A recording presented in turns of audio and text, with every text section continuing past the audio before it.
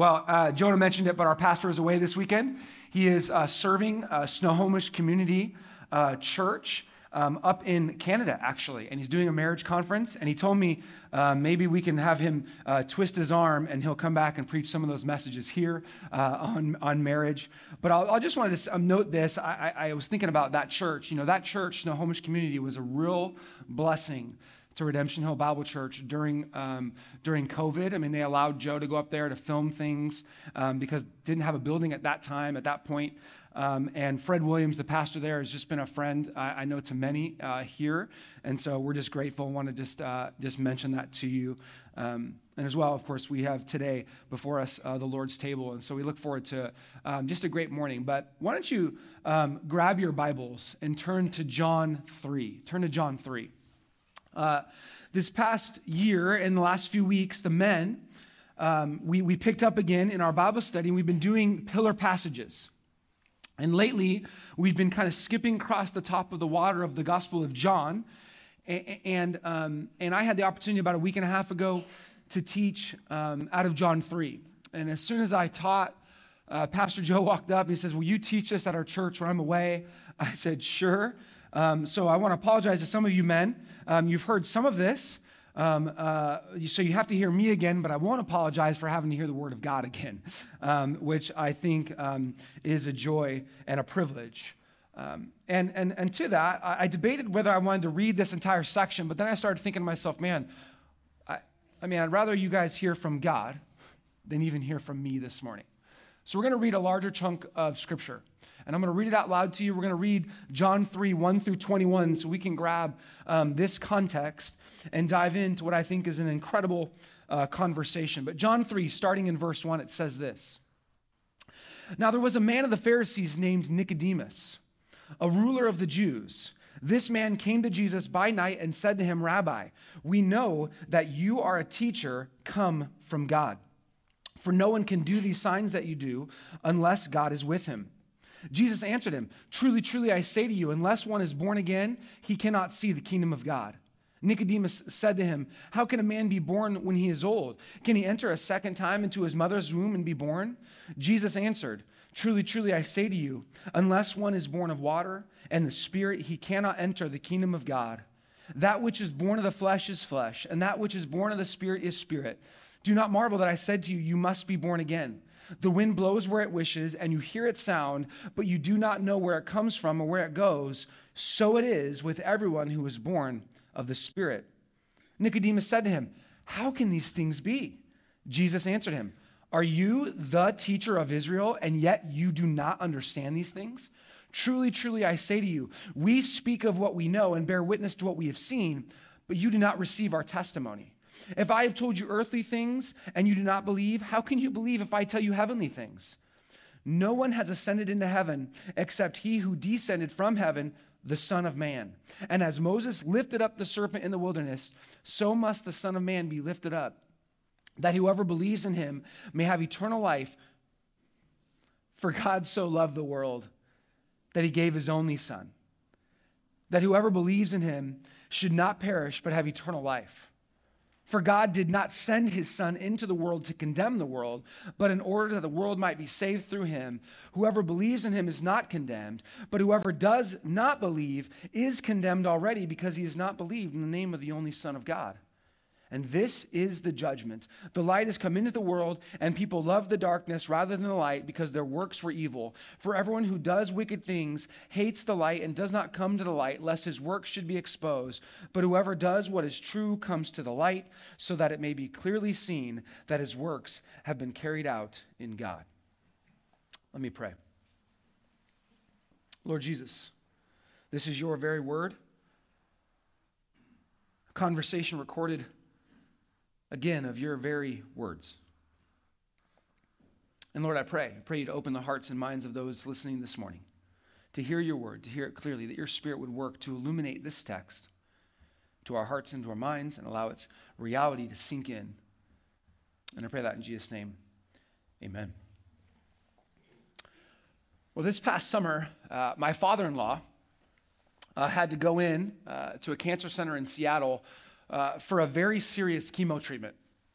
I remember it was actually kind of strange to me because it started actually on Father's Day. Started on a Sunday, this treatment. My father-in-law was diagnosed just prior to Christmas last year with multiple myeloma cancer. And this was going to be the biggest treatment that he'd had yet. And it was going to be a bone marrow transplant. Bone marrow transplant. It's not one where the bone marrow comes from somebody else. It's actually where they take your own bone marrow, extract it, and then put it back in. That's the best explanation I can give to you for it, as not understanding all the science behind it. But I remember just leading up to this transplant, he just had to have multiple procedures, multiple tests. I mean, I felt like it was like someone getting ready to go to outer space, like just so many things they had to check. And I remember one of the interesting things about this treatment is that it basically involved erasing his entire immune system. They were going to deplete, by taking the bone marrow out, deplete his immune system. In fact, we went to Seattle that day on Father's Day before everything, or that Saturday night before Father's Day, and just to pray and to be with our family, because we weren't going to be able to see him for a little bit. He would actually have to quarantine because he would eventually, he'd be susceptible to basically any sickness, anything from polio to whatever the normal flu going around, because all his vaccines, everything would be erased, even the ones from childhood. But I remember that day standing out there in the street in Seattle. We couldn't go inside, and I remember my father-in-law, he told us, he goes, it's interesting, they keep telling me that I'm going to have a new birthday. That I'm going to have a new birthday come, I guess it would have been Wednesday of that week when they do the procedure. Because they said the same way that when a baby comes out of the womb and doesn't have all of their immunity that we get over time or even with vaccines, that they said my father-in-law, who is 71, that he would have a new birthday because his immune system would be completely erased and it would be like he was born a second time. And I remember hearing that on the street, and immediately my heart went to this text. Because for Christians, we're very familiar with the language of being born again. Being born again.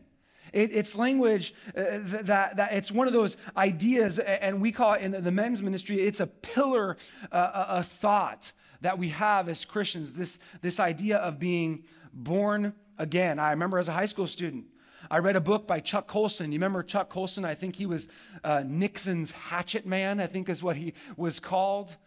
During the Watergate scandal, he wrote a book because he got saved I think right prior to prison, and he had a book called Born Again.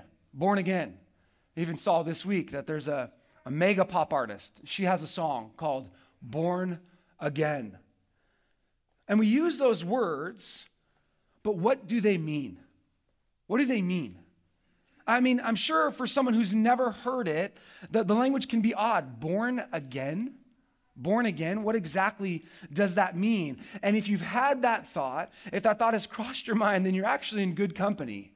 You're in good company this morning because we have in our Bibles a recorded conversation of someone who wanted to know what those words mean. They wanted to know what Jesus was talking about, words that were spoken by Christ. And I want to remind you this morning, Christians didn't come up with that language.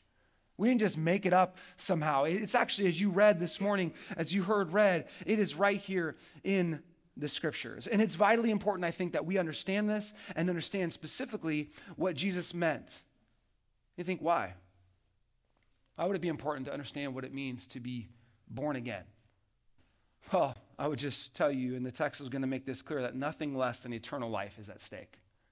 Nothing less than eternal life is at stake. Because that's what Jesus says. That's what he says. He says that being born again is intrinsically linked with having eternal life. It is to have Christ. It is in that sense to be born of God through Christ. And I do believe this is an eternally significant conversation, which that was the best title I could give my message this morning. An eternally significant conversation that I want us to listen to. And so what I've done this morning for our outline is I've broken up really these 3 paragraphs into these 3 points, made them conversational for you. You can see them up on the screen. The first paragraph, you must be born again. You must be born again. The second is the question, but how? And then the third aspect, believe in Christ and be saved.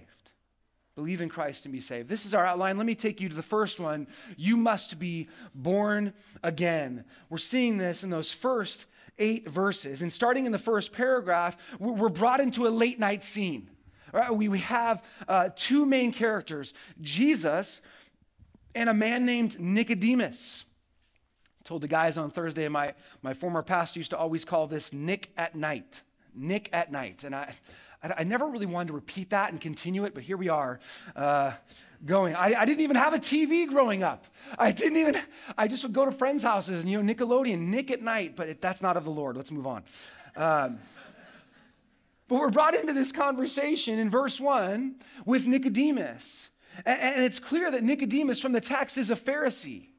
And this is no small detail, right? We know that the Pharisees were these highly religious Jewish leaders, about 6,000 of them. And they were known for their commitment to the Old Testament, and they were known as teachers in the community. And down in verse 10, in our next point, Jesus will make this statement that Nicodemus is the teacher of Israel, the teacher. And we don't exactly know what that means, but it's possible that Nicodemus had a prominent place. He had a prominent place as one of these teachers. He's the teacher of Israel. And he comes to Jesus, it says, by night. By night. He comes in the evening, and there's all kinds of debate about this. I mean, there's one option. Why did he come at night? Well, one is, maybe Nicodemus just came under the cover of night. He didn't want to be exposed for his interest in Christ. I mean, it wouldn't have been politically correct for him to be going and learning something from a guy who was never trained the way that the Pharisees were. So maybe that's a reason. Maybe another reason he came at night is because that's just when Jesus was available to speak. I mean, when you read your Bibles, Jesus is a pretty busy guy. He's got a full schedule. But so maybe it's possible Nicodemus finds a time in the evening.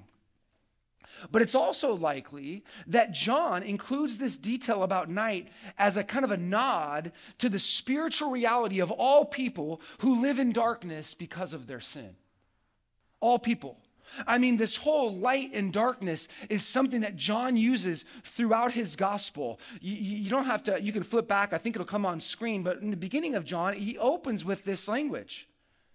It says, in the beginning was the Word, and the Word was with God, and the Word was God. He was in the beginning with God. All things were made through him, and without him was not anything made that was made. In him was life, and the life was the light of men. The light shines in the darkness, and the darkness has not overcome it. Had this light and darkness. Later in John 3, down all the way in verse 19, it says this, and this is the judgment, the light has come into the world, and people loved the darkness rather than the light because their works were evil. It's very possible that John includes this detail about Nicodemus coming at night because that's exactly what was going on in Nicodemus's heart. It was true of him. He loved the darkness in that sense. That is the spiritual realm of his own sin. He was living in the darkness of his own sin. And of course, this is sadly true of our world today. I mean, it could be true of you this morning. Living in the darkness of your own sin. I mean, we don't have to look further than what we saw yesterday in Israel. The darkness of sin being shown to us through every cell phone, every media outlet. The darkness. Romans 1 says it like this, that the world is, that their foolish hearts were darkened. We understand this to be true, but it's possible that Nicodemus didn't understand that completely. Nicodemus comes. He likely didn't understand his own sin this way, but he does seem to know that he's missing something. He comes to Jesus for some answers. And it's interesting that in verse 2 of John 3, he comes with a respectful attitude, actually. We know this because he calls Jesus rabbi. He says, Rabbi. He calls him, the word means teacher. I mean, this is a pretty big deal from a guy who's a Pharisee, one of the known teachers in Israel, who was trained, coming to an untrained man like Christ, who wasn't part of their exclusive group, who was clearly a gifted and incredible teacher. Nicodemus comes and calls him Rabbi. And he says, Rabbi, we know that you're a teacher come from God, for no one can do these signs that you do unless God is with him. I mean, presumably Nicodemus had seen Jesus' miracles. He calls them signs here. I mean, the first is back in chapter 2 in John. What's the first thing he does in John? He turns water into wine, a famous miracle. And in there, in chapter 2, when he turned the water into wine, John, commenting on that, calls that the first of his signs. This is the first of Jesus' miracles. So maybe Nicodemus heard or had seen this, and now he comes to Christ and he says, you must have come from God.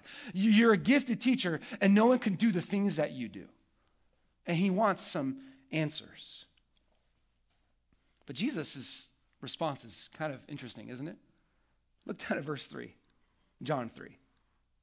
Jesus answered him, truly, truly, I say to you, unless one is born again, he cannot see the kingdom of God. I mean, it's like, what are you answering, Jesus? It's kind of how it feels. I mean, Jesus just goes right after the juggler in this sense. He goes right after Nicodemus's heart. He sees beyond, he sees beyond the surface, and he goes after the truth that everyone in the world would need and needs. I mean, there isn't a single person on the planet that has ever lived that this isn't true of. Everyone needs to be born again. That's what Jesus says to Nicodemus. And he emphasizes it here by saying, truly, truly. The idea is, amen, amen. He wants Nicodemus to know, and for you to know this morning, that this is vital. This is significant. Just don't miss this. I mean, here is an eternally significant comment and an eternally significant conversation, and we're only 3 verses in, and Jesus drops a bomb on Nicodemus. You got to be born again. You notice that Jesus speaks of the kingdom of God. It's right at the end of verse 5. Speaks of the kingdom of God. Truly, truly, I say to you, verse 3, excuse me. He cannot see the kingdom of God. I mean, Jesus is obviously talking about a spiritual kingdom. It's language we see all over the Gospels. It's not a kingdom of this world. It's a heavenly kingdom. It's the place of God. And specifically here, I think Jesus is talking about the kingdom of salvation. You know what he's saying to Nicodemus? He's saying, Nicodemus, you've got to be born into that kingdom. You actually need to be reborn. And you need to be born into the kingdom spiritually. A spiritual kingdom requires spiritual birth. That's why he uses that language. Right? Like we just talked about the babies that were born in our church. Right? They're born physically, but spiritually, to be born into this kingdom, you must be reborn to be part of the kingdom of God. That language of reborn. You probably have a note in your Bible. I have a little note right after the word born again. It drops me down to a footnote, and it just says this, or from above. Or from above. The language there, that's exactly what it means. It means to be born from above. Again, spiritual language. You must be born from above. This is something that must happen to you. It must happen to you. One commentator said it like this: to be born again or born from above means a transformation of a person, so that he is able to enter another world and adapt to its conditions. To belong to the heavenly kingdom, one must be born into it.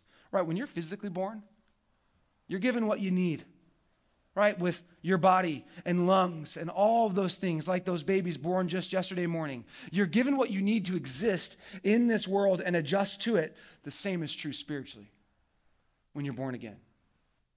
But you've got to be transformed. You've got to be changed, is the idea, in order to enter the kingdom. This birth language that John uses, he uses in other places. I think they're going to come up on the screen, but in 1 John 2, Verse 28, he says, now little children, abide in him. So when he appears, we may have confidence and not to shrink from him in shame at his coming. If you know that he is righteous, you may be sure that everyone who practices righteousness, what? Has been born of him. Born of him. 1 John 4:7. Beloved, let us love one another, for love is from God, and whoever has been born of God, loves has been born of God and knows God. Born of God. You must be born from above. Right? But Nicodemus here, he clearly needs some answers. He needs, this is a lot to take in for him. Because we see it in verse 4. What does he do? He comes back with another question. He says to Jesus, how can a man be born when he is old? Can he enter a second time into his mother's womb and be born? I mean, how should we understand Nicodemus's question here? I mean, on the face of it, we could take it physically or materialistically. I mean, he's just thinking of physical birth. That's the only thing that Nicodemus could be thinking of. You know, he hasn't made the spiritual connection with Jesus and the analogy of physical birth and spiritual birth. That's one way to look at it. But there's another way to look at this, and it'd be maybe with a more spiritual tone. Perhaps Nicodemus did make the connection. I mean, Jesus talked about the kingdom of God, but it still, for Nicodemus, seemed impossible. It still seemed, it puts him back. So he repeats back Jesus' thought here with the same analogy, saying this, how can this be? How can this happen? Is this even possible? I mean, it's possible that Nicodemus could have even been thinking this way. He could have been thinking, wait a second, men, when they're old, they're pretty set in their ways. I mean, I don't know that it's possible that they can change, that they can be transformed this way. Is it possible? It's very likely, actually, I think, that Nicodemus is not a dumb guy.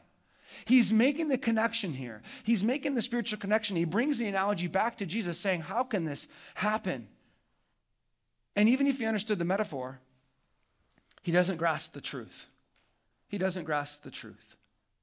It was still difficult for him to understand, and I think that's actually why Jesus will go on in the rest of the paragraph. In verses 5 through 8, what does he do? He basically repeats back to Nicodemus what he just told him, but he gives him a little more detail. Look down at it. Verse 5, Jesus answered, truly, truly, I say to you, unless one is born of water and the Spirit, he cannot enter the kingdom of God.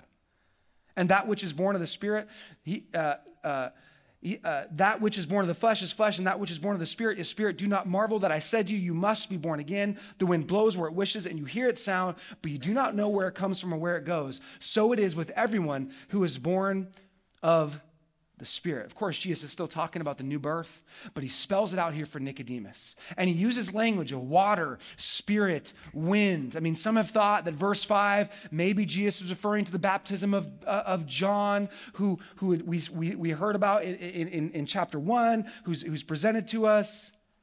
But I actually think that this whole language of water, spirit, even wind, it has a lot more to do with the cleansing work of the Spirit of God, who transforms people from the inside out. That is, it's the purifying work of the Spirit, cleansing us from our sin. Many theologians, and I agree, would say that this here in verses 5 through 8, Jesus is speaking about what theologians call regeneration.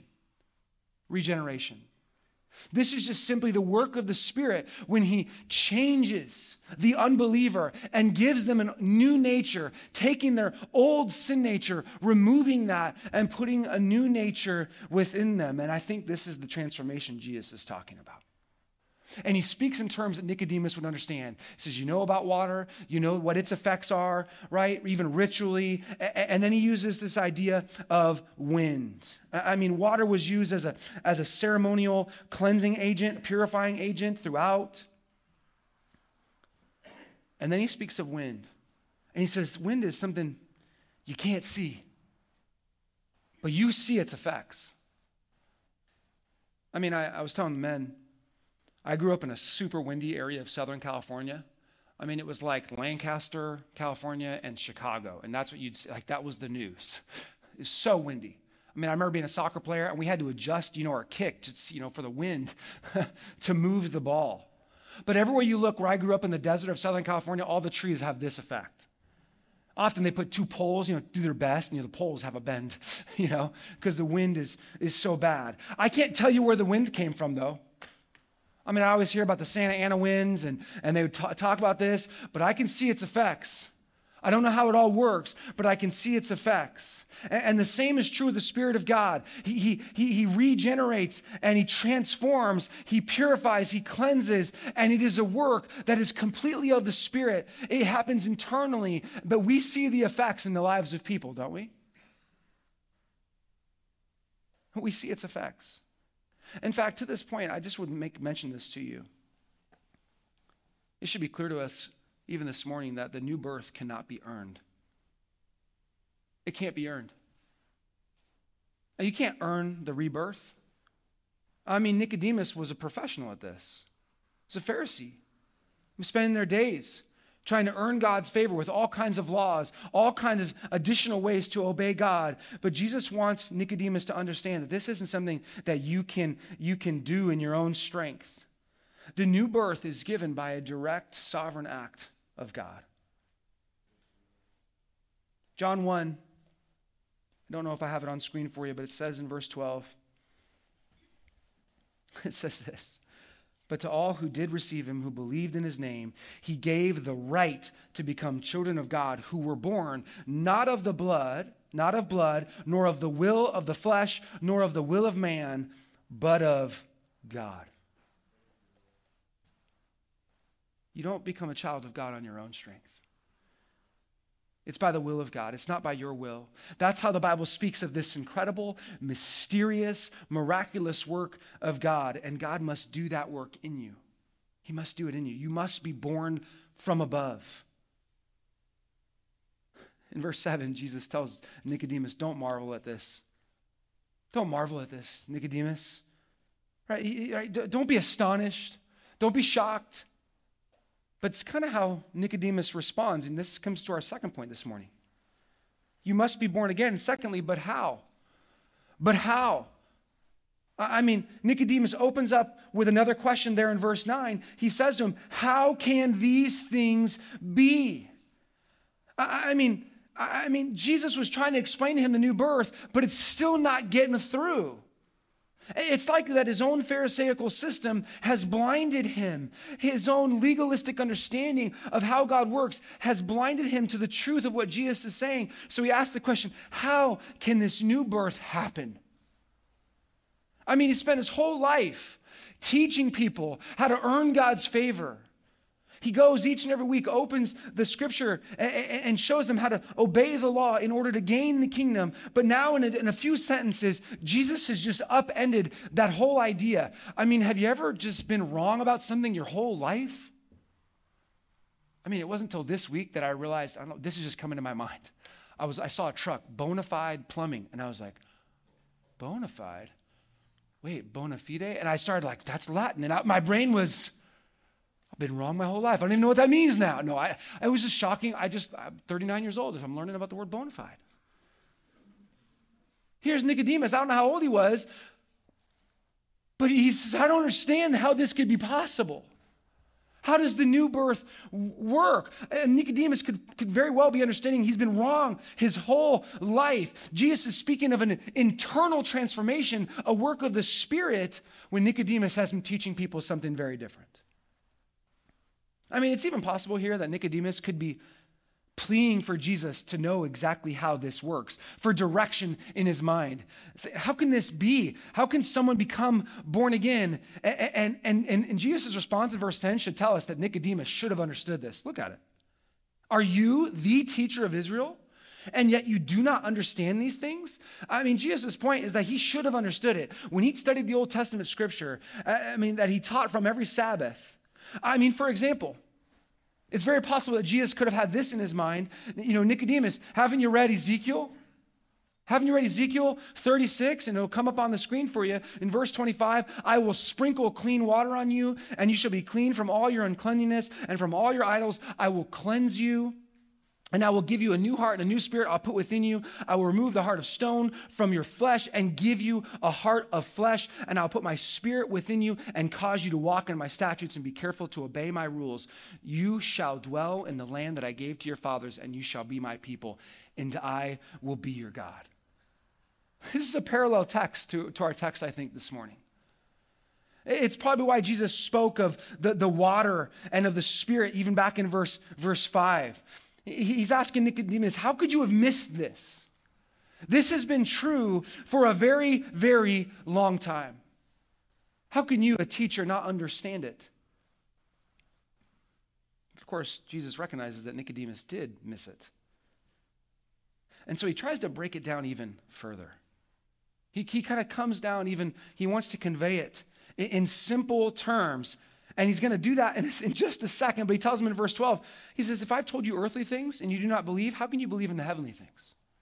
I mean, Nicodemus, I've been trying to tell you about this thing called the new birth, and you're not getting it. So I'm not even going to give you something further, right? I've talked to you about earthly things. I think he's there. He's talking about the new birth. He said, I'm not going to give you more deeper truth. I'm not going to explain to you things. You're a teacher and you can't even get the simplest stuff. How can you take the deeper things? And what those deeper things were, we don't know. We don't know what those heavenly things were, but Jesus reminds him in verse 13. You can just see it there. No one has ascended into heaven except he who descended from the heaven, the Son of Man. He says there's heavenly things, and I'm the only one, is what Jesus says. I'm the only one that can reveal them to you. I'm the only one who does that. F.F. Bruce said it this way, divine wisdom belongs to Jesus. He has not had to go up to heaven to acquire it, but he has come down from heaven to impart it. He's come to reveal truth. You can't discover it, Nicodemus. It must be revealed to you, and that's what I've come to do. But in answering Nicodemus' question, how can these things be? Look what Jesus does. He's an incredible teacher. Nicodemus already called him rabbi. He brings Nicodemus back to a familiar scene in the Old Testament. Look down, in verse 14. He says, it's quick here, it's brief, but it's powerful. He says, and as Moses lifted up the serpent in the wilderness, so must the Son of Man be lifted up, that whoever believes in him may have eternal life. I mean, did you catch it? Nicodemus had studied the scripture, I'm sure, often, and Jesus here tells him, do you remember what happened with Moses and the people of Israel? Wandering in the wilderness, and they begin to get impatient. He brings them back to Numbers 21. Again, it'll come up on your screen. Remember this scene? From Mount Hor, they set out by the way of the Red Sea to go to the land of Edom, and the people became impatient on the way, and the people spoke against God and against Moses, saying, why have you brought us out of Egypt to die in the wilderness? For there is no food and no water, and we loathe this worthless food. Then the Lord sent fiery serpents among the people, and they bit the people, so that many people of Israel died. And the people came to Moses and said, we've sinned, for we have spoken against the Lord and against you. Pray to the Lord that he take away the serpents from us. So Moses prayed for the people. And the Lord said to Moses, make a fiery serpent and set it on a pole, and everyone who is bitten, when he sees it, shall live. So Moses made a bronze serpent and set it on a pole, and if a serpent bit anyone, he would look at the bronze serpent and live. Jesus here is making a connection for Nicodemus. It's brief, but it looks like this, and I'm putting these up here for you so you can see them. Here's the connection. The people of Israel, they were guilty of sin. They were disobedient, they were grumbling, and they had an unthankful spirit. And God was what? He was punishing them for their sin. They were under his condemnation. I mean, the snakes were symbolic of sin. I think we understand that. And of course, the object elevated before them was just that emblem of their judgment. Jesus, of course, would be the one that's lifted up. We're going to see that in a second on the cross, foreshadowing it here in the text. Fourthly, they were unable to rescue themselves. We see that. They have to come. They need help.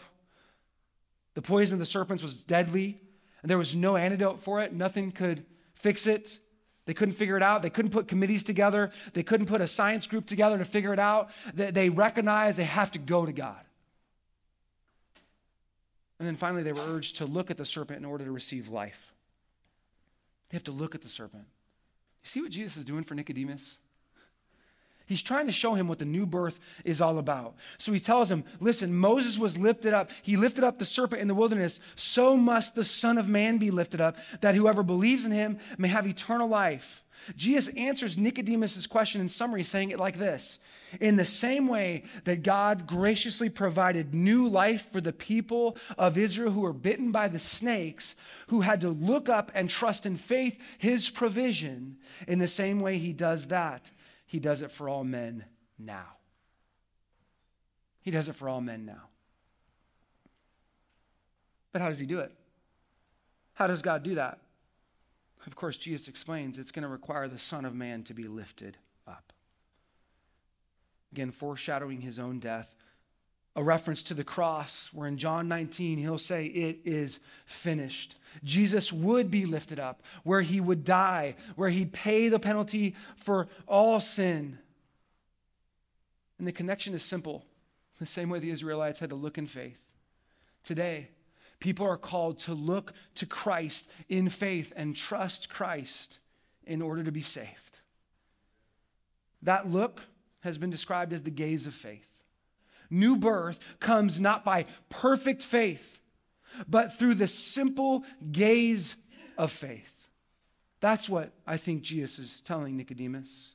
And when someone does this, when they look to Christ, the promise to them is that they will have new life. It will be eternal life. John 3:15, whoever believes in him may have eternal life. And this brings us to our final thought this morning.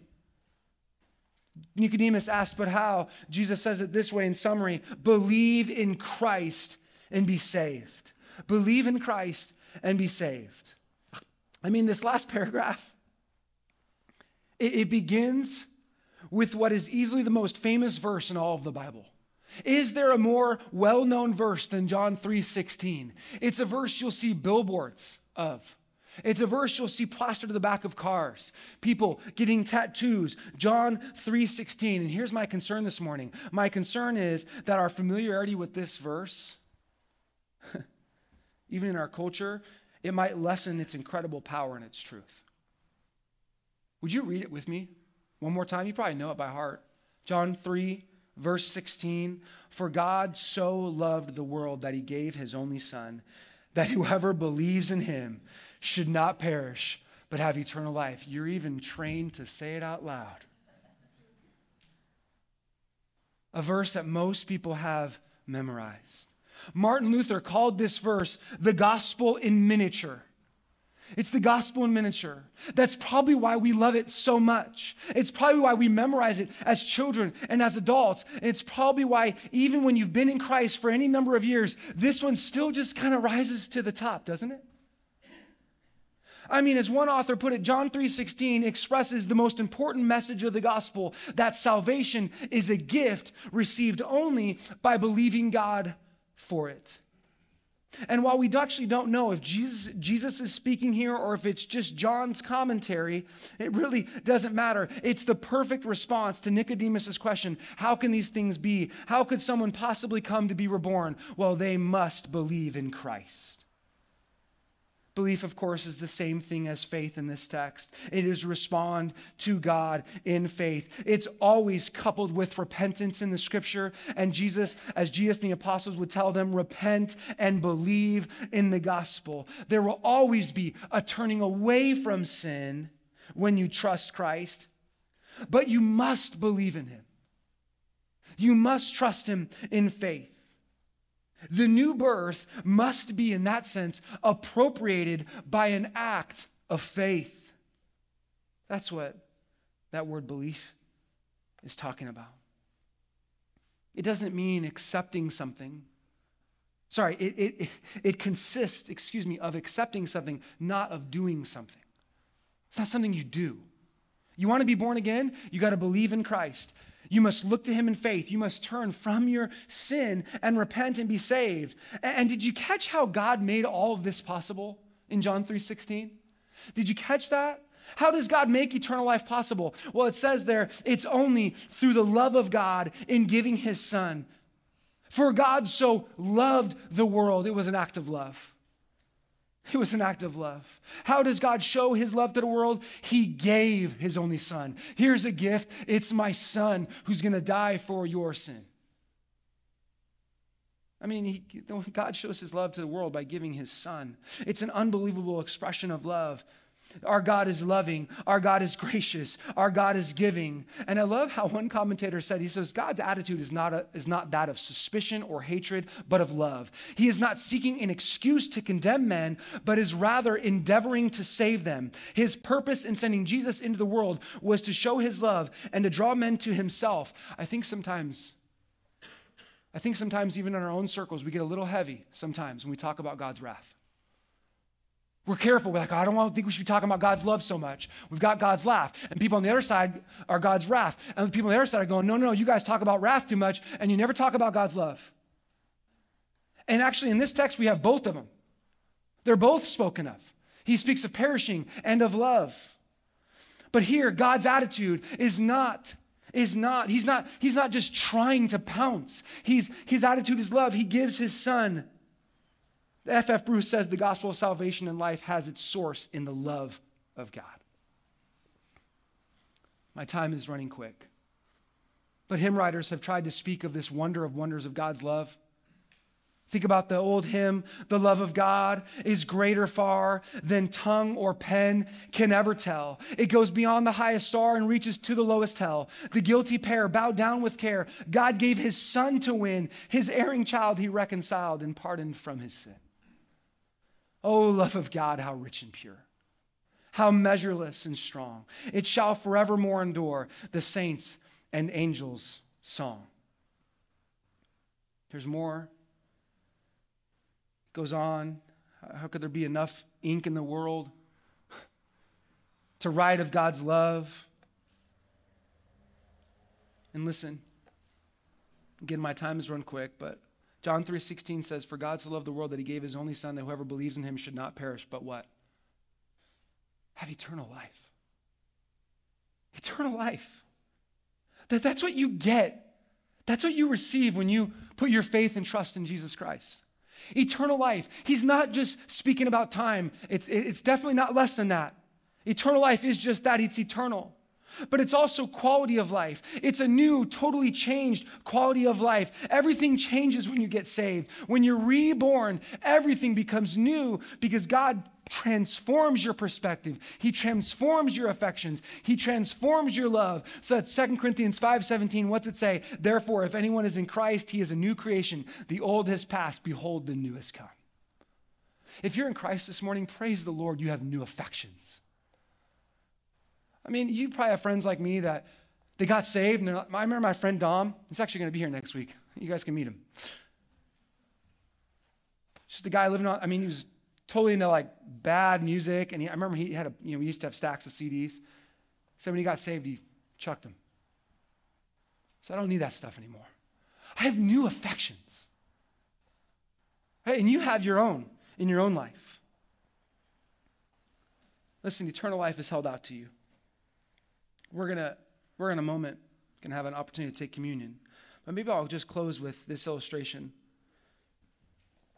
I was listening to a songwriter. His name's Steph McLeod. He's a worship leader. He's from, I believe it's Scotland. He's a Scottish worship leader. I was listening to his testimony a while back, and he said that he was homeless. He was begging at the bottom of his rope. He was living on the rainy streets and under the gray clouds of Scotland.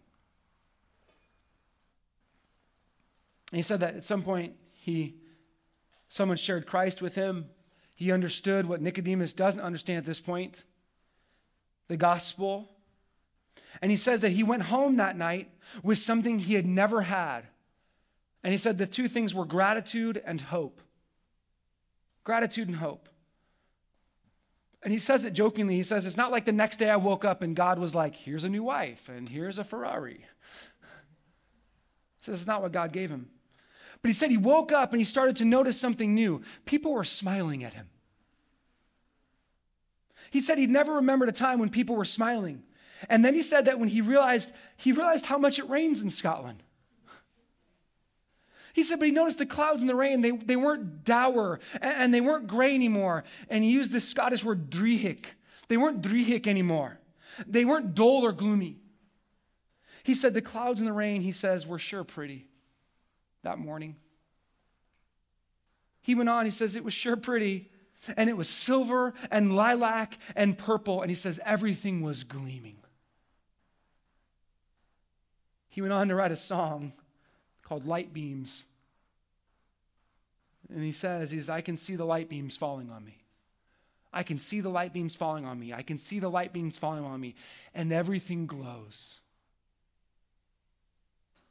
Everything glows. He says, I'm alive. I'm free. I feel the fire of love and I breathe. I mean, here's a guy who's got new affections. He's got eternal life. That's what he had. He's got eternal life. And listen, this morning, Jesus holds that out to you. I ask you this question. Do you have that this morning? Maybe you walked in this morning thinking that you understood this. Maybe now the Spirit of God has convicted you. Listen, God does not want you to perish. That's what John 3:16 says. But listen, apart from Christ, you stand condemned already, is actually what the text will go on to say in verse 18. Listen, if that's you, then this morning, come to Christ. Come to Christ. He holds out to you eternal life. There's nothing you can do to earn it. You must be born again. How? It's by believing in Christ to be saved. I pray that you would do that and do that soon. I'm going to call the men forward. We've got to get to communion this morning.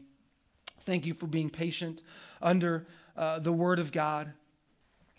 Lord Jesus, it is sweet to remember the death that you bore for our sin. That you were sent for that very purpose, that we would not perish but have eternal life. Lord, I pray even what we heard this morning in this conversation, remind us of the gospel today, even as the cup and the bread have done. Lord, now, as we sing this final song, we remember Christ, that there's no one like him. I pray in Jesus' name, amen.